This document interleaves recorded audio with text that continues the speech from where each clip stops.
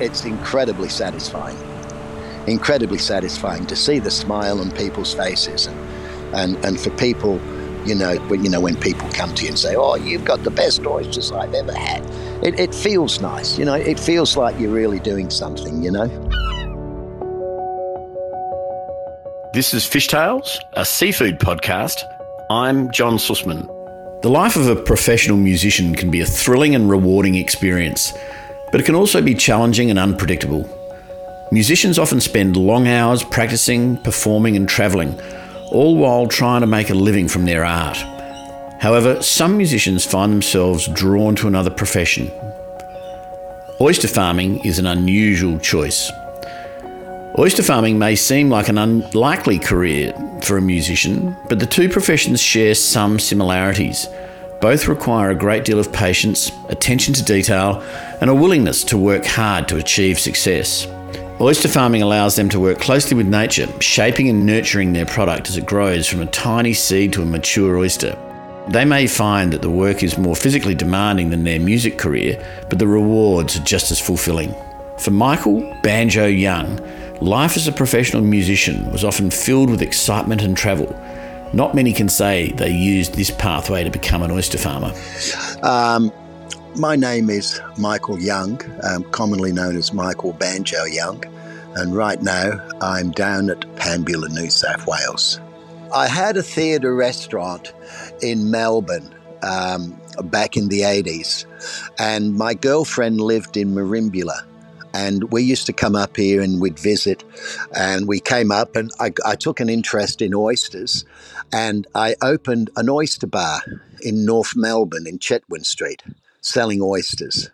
In North Melbourne back in the 80s, every corner there was a hotel and they had bottle shops. So I didn't want to open and compete with all those hotels and bars and everything that were doing takeaway. So when I come up to Merimbula with my girlfriend and I seen all the oysters, and I met an oyster farmer in Pambula, I went and seen him, and he started sending oysters down to Melbourne for me. And what I did was, oysters in those days were $3 a dozen. That's how much it cost. And I thought, what I do is I buy his oysters off him at $3 a dozen, and I sell them for $3 a dozen. And then if they buy a glass of wine, and I was charging $2.50 for a glass of wine, and the wine was costing me 50 cents, I'd make $2 a customer. And that's what my recipe was. And I had to put a limit on of only 2 dozen per person, because people would turn up and they would, eat 5 dozen and 6 dozen and 10 dozen. So I had to put a two dozen limit on. So if 4 people turned up, normally someone didn't like oysters, so the other person would buy 4 dozen oysters. Buying an oyster farm as a novice can be a challenging and complex process. Novices face various trials, including understanding the regulations and laws governing oyster farming, identifying the right location, determining the appropriate size and type of farm, assessing the condition of the existing infrastructure, evaluating the financial viability of the operation, and negotiating purchase price with the seller. But the cost of purchasing is nothing by comparison to the potential risks associated with environmental factors such as climate change and water quality. Well, I had the oyster bar for about, I had the theatre restaurant for about 9 years, and I had the oyster bar for 4 years. And what happened was I was under a lot of strain from my relationship.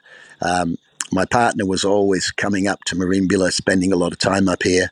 And she said, if you'd only come and live up here, it's not your nightclub business is not really good for... I just had a little baby, Kelly, and she was a little baby, and Yvonne would say, if you it's not a good environment for babies and bringing up a family and stuff. So anyway, I was coming up to see Gordon to buy some more oysters, and he had a sign in his shop, oyster farm for sale. And I said, oyster farm, are you selling up, Gordon? He said, yeah. He said, I am selling up, Banjo. And I said, well, why are you selling up? He said, oh, well, he said, yeah, I'm getting a bit old now, and I think it's time I gave it a rest. Oh, I said, I don't know. Where am I going to get my oysters from? Oh, he said, you'll have to, wait until you see who buys it and, talk to someone. You know something, Gordon? If I knew anything about oysters, I'd buy you out. And he turned around to me and said, you know something, Banjo? When I first started oyster farming, I knew nothing about oysters. I said, you knew nothing about oysters? He said, no. I said, well, what did you do before you were an oyster farmer? He said, I was a school teacher. I said, you're a school teacher? He said, yeah. Oh, anyway, so I got in my car and I drove all the way back to Melbourne, and it was stewing on me, and I was thinking it over and over and over again. And then I got home and I got back to Melbourne, and I because there's no mobile phones then. And then I rang up Yvonne because she was up in Moonville. I said, Gordon's selling up. And I said, I'm wondering if I should get into the oyster business. She said, well, that'd be a great idea. You could come up here and we could be a family. And that's how I got into the oyster business. A novice oyster farmer may face numerous challenges in dealing with unknown oyster diseases. To overcome these challenges, oyster farmers must be resilient and courageous. They must be willing to invest in their education and seek out expert advice, and they must be prepared to adapt their farming practices to prevent and manage disease outbreaks. They must also have the courage to persevere in the face of setbacks and the willingness to take calculated risks to build a successful and sustainable business. It was really difficult, and my first year was just absolutely horrendous. I lost all my oysters. All my oysters died. There was a thing up here in those days, it was really big. It was called winter mortality. And that is, in the wintertime, your oysters would die. Well, they never actually died in the winter. They died when the summer was starting. And I said, Gordon said to me, he says, no, listen, Banjo, make sure you sell all your oysters before August. He said, sell everything you've got. Well, July come, and my oysters had grown, but they'd only had they grew this little frill. And I thought, if that frill just lifted up a little bit, they are going to be a size bigger. And instead of getting $2.50 a dozen, I'm going to get $3 a dozen. I'm going to get plate size, which is going to be a huge difference, profit margin. So, and then they started to die. And I was in the pub, and I'm talking to the other oyster farmers, and I'm talking to Bruce Watman, who's one of the oldest oyster farmers around here. And I said, Bruce, some of my oysters are dying. He said, yeah. He said, that's winter mortality. I said, well, I don't know what to do. He said, well, it's a cold. It's a cold. They catch it off different oysters and they die. So I said, well, what should I do? He said, well, maybe get the sick ones and get the dead ones and pull them out. So, can you hear me? Hello. So So what I did was I went out and I grabbed all my trays and I pulled them all in and I took out all the dead ones and I took all the trays out again because we used to grow in trays in those days. And then there was more dead ones. So I went out there, I brought in all the trays and I took out all the dead ones and I took them out there and I brought them in there, brought them back, brought them in there, brought them back. Within a couple of months, I was absolutely exhausted and I only had 10 trays left. I've been completely wiped out. It was a long and hard recovery. It was a tough recovery. I was chipping oysters off the rocks. You're going around, you find the big, this is how we used to do it in those days. You find big ones that are growing on the rocks and you chip them and you get them and ship them. And then I made friends with a bloke up in Wapango, old Bob Simpson, and he used to sell me oyster sticks, and I started buying oyster sticks off him. And I did a lot better when I started buying oyster sticks. I slowly got on top of things, and I started to really, to get on top of everything, and it was a great feeling, really was. But it was hard work, incredibly hard work. All my customers were local. I got a little shop up on Princess Highway, and I called it Broidy's Oysters. And I was selling my oysters, and I went down to the bloke down in Eden. There was a bloke down there that was selling crays, and I said to him, can I buy some of your crays? And he said, yeah, you can. And I put a sign up, and there were people driving their cars coming up to Merimbula and everything for Christmas, and they'd all pull up and they'd buy a lobster, and then while they bought my lobster, they'd buy a couple of dozen oysters, and then I got onto some people in prawns, and I started, and that's how it sort of kept on going. It was a strong business. Well, in those days, it used to take 4 years for an oyster to grow, really. And the oysters now are growing a lot faster. The fisheries, the DPI, the scientists, they've been slowly speeding up the growth of these oysters, and they've been fighting winter mortality and these diseases that confront the oyster industry, and we're getting on top of it all, and the oysters now grow a lot faster. When I first started I was in my original lake was Pambula Lake.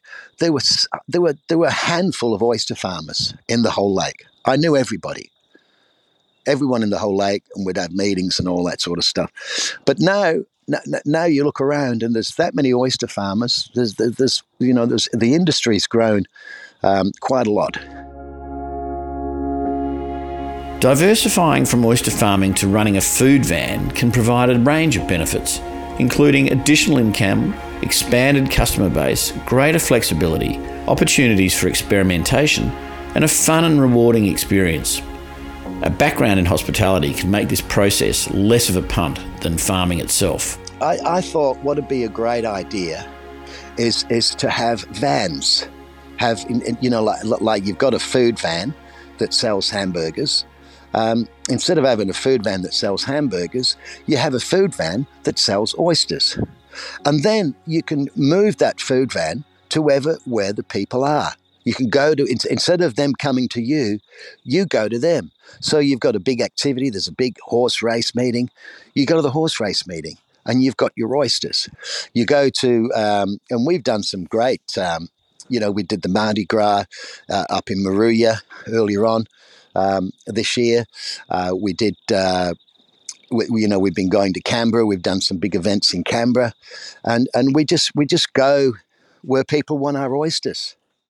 Oh, it's incredibly satisfying to see the smile on people's faces, and for people, to come look. I know my oysters aren't the best. Everyone's got good oysters, but when people come to you and say, "Oh, you've got the best oysters I've ever had," it feels nice. It feels like you're really doing something. And that little girl, down in North Melbourne, she is now my business partner.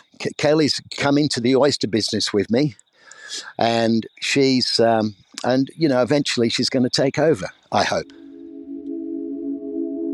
The Sydney rock oyster is a unique and highly prized oyster species native to Australia. It's known for its distinctive sweet and salty flavour and its firm, creamy texture. The rock oyster grown in the pristine waters of the New South Wales south coast are in particular renowned for their nutrient-rich and mineral-dense properties with distinctive estuary-based flavours reflective of their unique marine environment, or terroir. Being an entertainer, I've travelled all around the world on cruise ships, princess cruises, celebrity cruises, all these cruise ships, Regency and everyone. And I've been to all the places where the oysters are quite famous. Galway, I've been to the festival in Galway. What a great place that is, and what great oysters they've got. And I've tasted all the different oysters on the east coast of New York. At the station there at New York Station, they've got oysters there from all over. And some of them are $7 each. I've tried all these oysters. The best oyster in the world is the Sydney rock oyster. Yeah, it's just the texture of the meat. It's the taste of the meat. It's the creaminess of it. You've got to taste one to know what I mean. And people that know oysters know exactly what I'm talking about. The daily work of an oyster farmer and a musician can be vastly different. Whilst a musician's work typically involves more creative and artistic endeavours which can be picked up whenever the musician desires, the oyster farmer is committed to tending to a crop that needs constant attention. While both professions require dedication and hard work, the daily tasks and responsibilities are quite different. I'm working hard. I got up and I had to open some oysters that had to go to Canberra. I had to catch the Canberra, the bloke at Canberra at 7 o'clock. He wanted to send them. They were going up to the Hellenic Club. And then after that, we went out onto the oyster farm and we had a look. We've got the big festival happening next week at Narooma. We've got the big oyster festival, and it's going to be big, and it's really exciting. And me and my daughter went out on the lake, and we had a look at our rows of oysters, and we worked out which ones do you think we should be pulling out. We're not pulling them out yet. We're holding out. We're going to be pulling them out next week. But we went out just to have a look. I had to flip a couple of rows. And we've also got some new stock, which has just arrived from Churros. And I wanted to show Kelly them because she hadn't had time to see them yet. And they've taken off really well. They're growing really good. And then after that, we come back. We had some oysters. And we've been sorting out oysters all day. Food festivals can be a fun and rewarding experience for oyster farmers. They provide an opportunity to share their passion for farming and food with a broader audience and to connect with others who share their values and interests. For someone who innately likes to share stories via the medium of music, they can also provide an especially interesting experience. I'm just looking forward to it. It's going to be a challenge. I think it's going to be busy. We're making po' boys, which everyone's going, oh, what are po' boys? What are po' boys? What are they? So that's really exciting. Po' boys. Now, po' boy, I've played in New Orleans. I've played in New Orleans on a few occasions. Me and Lee Floyd did a couple of the top clubs in Bourbon Street and off Bourbon Street. And I have got onto a couple of things there. And one of the things was the po' boy. Now, back in the 20s, that's when they started making these po' boys. The po' boy it's a baguette which is hollowed out inside, and on a skillet it's cooked. You cook oysters with bacon and the local spices, and it's all mixed together, and then it's all stuffed back in the baguette. And that's what the musos used to eat and everything. When they were all running around going from club to club, you didn't have time to do anything, so you just grabbed yourself a po' boy. And I have got the original recipe, and that's what we're going to be making at the festival. It is a sensational experience. Yeah, all I can sort of describe it as, it's a little bit like a oyster Kilpatrick in a bun. For some, the allure of oyster farming can provide a new sense of purpose and fulfilment. While the two professions of music and oyster farming may seem vastly different, they both require dedication, hard work, and a passion for creating something unique and valuable. Watching something grow, John, it's like when you grow tomatoes. When we were little, and my dad said, we're going to grow some tomatoes. You got a tomato, and you see the tomato tree grow, and the tomato's there, and you water it, and you look after it, and it gets bigger and bigger. It's like that with oysters. You got your oysters, you go out there, you have a look at them, you see the little frill on them. You see the frill coming up, and then you see the lid pop up. And then later on, the frill comes up again, the lid pops up again. It's exciting to see.